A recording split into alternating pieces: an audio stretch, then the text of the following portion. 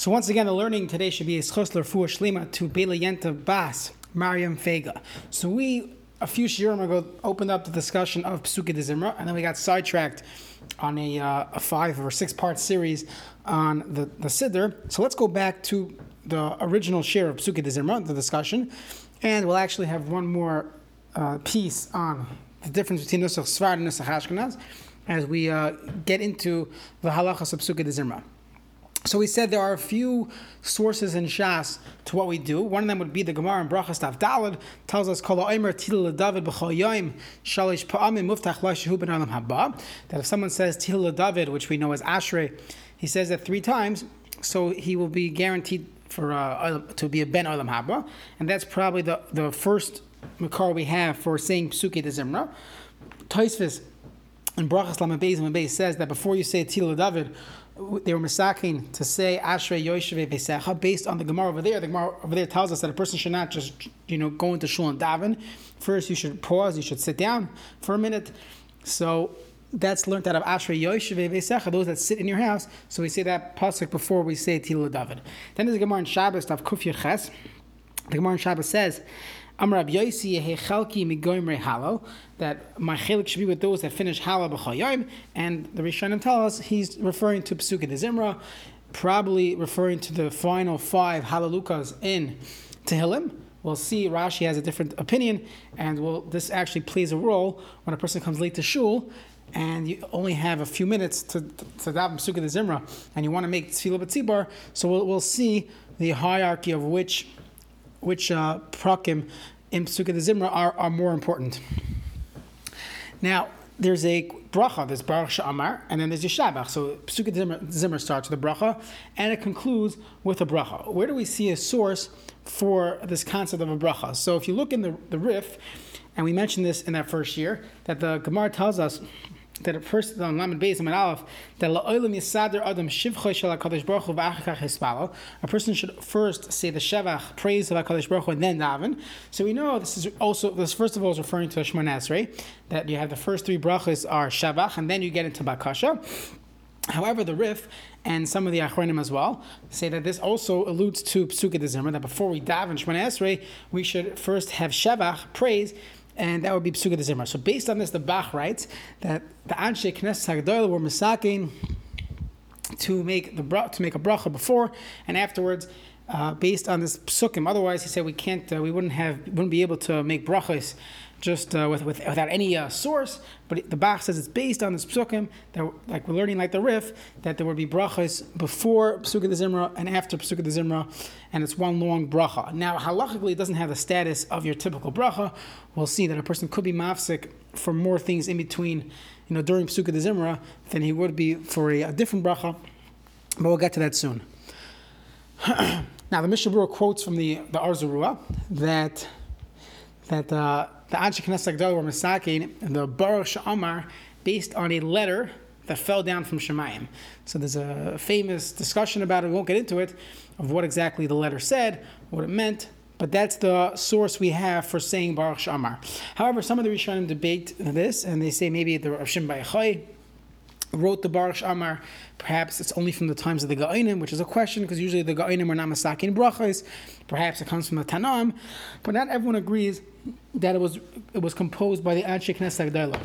However, the Chai Adam in Klal Yud Ches clearly says, Tiknu Anshe Knesset HaGedolah, Kodim Tefillah, you say Pesukei de Zimra, V'tiknu bracha lefneim, which is Baruch She'amar, or bracha la'achreim, v'yishtabach. So the Chai Adam clearly holds that it's a takana from the Anshe Knesset HaGedolah, and there are those Rishonim that say that as well. But it is debated where exactly the Baruch She'amar and Yishtabach came from. So let's just summarize. When it comes to the Talmud Bavli, what do we see? We see Tehillah David and the Halukas. The Baruch She'amar Yishtabach, we're saying it probably comes from around that time or earlier of Anshe Knesset HaGedolah. But that's all we see in the Gemara or from the times of the Gemara. There's a tkufa, a period of time after the Gemara, which was called the Rabbanan Savroi. They were called the Rabbanan who said Svaras, but they couldn't necessarily argue on the Talmud Bavli. They were called the Rabbanan Savroi, and they wrote something called Masechta Seifrim and other works on the Talmud Bavli. So they said they added many things to the Siddur. One of them would be Haidu. I always say Haidu before we by the Psuke de Zimra. Haidu Lashem Kiruv V'Shmoi. That's a pasuk, and then you have many psukim from Divrei Hayamim there as well. So what's the source for this? So the original source in Divrei Hayamim is that David HaMelech, he said this Haidu when the Aron was returned from the Pelishtim back to the Mishkan. And then in the Beis Yosef quotes that during the times of the Beis HaMikdash, whenever they brought the Karban Tamid, they would also say this tefillah of Haidu. So it's very interesting how in Nusach Svard and the Svardim, when they say Haidu before Baruch She'amar. Why is that? Because when you just said Karbanis, you just said the Karban HaTamid, and you want to say Haidu Lashem right after reciting the Karban Tamid. So why should you say Baruch She'amar first? And therefore they say Haidu right after Karbanis. But in Ashkenaz, in Nusach Ashkenaz, they throw it into the entire bracha, meaning first they'll say Baruch She'amar, and then they'll say Haidu Lashem. It seems interesting that it's not really being connected with the Karban Tamid, but perhaps they could say we're saying it based on the original tefillah of David HaMelech. It was a beautiful tefillah. It has nothing to do with the Karban Tamid. In the Beis HaMikdash, they said it every day with the Karban Tamid, but perhaps the original reason for the tefillah still stands, that it's a tefillah of thanks to HaKadosh Baruch Hu. Now this machlokes that we have by Haidu, to add it into Baruch She'amar, to say it before, plays itself out when it comes to Shabbos Psuke de Zimra. The Psuke de Zimra we say on Shabbos, we have extensive psukim and kapitel tehillim that we add to the Psuke de Zimra. In Nusach Svard, they say all the additional items before Baruch She'amar, and in Nusach Ashkenaz, they say Baruch She'amar first, and then they add in all the other Lamatseach and Tefillah L'Moshe, all the extra things that we say on Shabbos. They add it into the bracha. So there's a question actually, which I won't give an answer to, but it's good to think about. Let's say someone davens Nusach Svard all the time, and then they're using a siddur that's a weekday siddur, and they say Baruch She'amar, they get to Mizmor L'Siddur, like, oh my gosh, it's Shabbos. So now they start saying Mizmor Shir L'Yom HaShabbos. But the question is, can they go back and say all the additional things that we say on Shabbos, or do we say no? That since Nusach Svard, we never do that. We always say the Kapitel Tehillim before we say Baruch She'amar, so perhaps they shouldn't do that. So we'll leave that question unanswered. Now the Masechta Sofrim adds that the Rabbanan Savroi added Yichavoid, these special psukim that we say prior to saying Ashrei. The Kaf HaChaim brings down from Arizal that there's significant meaning in these words of Yichavoid. A person should have a lot of kavanah when you say it. There's another addition that was put in later, that's Mizmor L'Soida. So it's probably based on the Medrash. The Medrash says that Shekol HaShiros Asidos Livotal, all the songs in the future are going to be batal except for Chutz Mi Mizmor L'Soida. So that's why we added Mizmor L'Soida to the Siddur. However, we do not say Mizmor L'Soida on Shabbos, but we say Mizmor Shir L'Yom HaShabbos instead.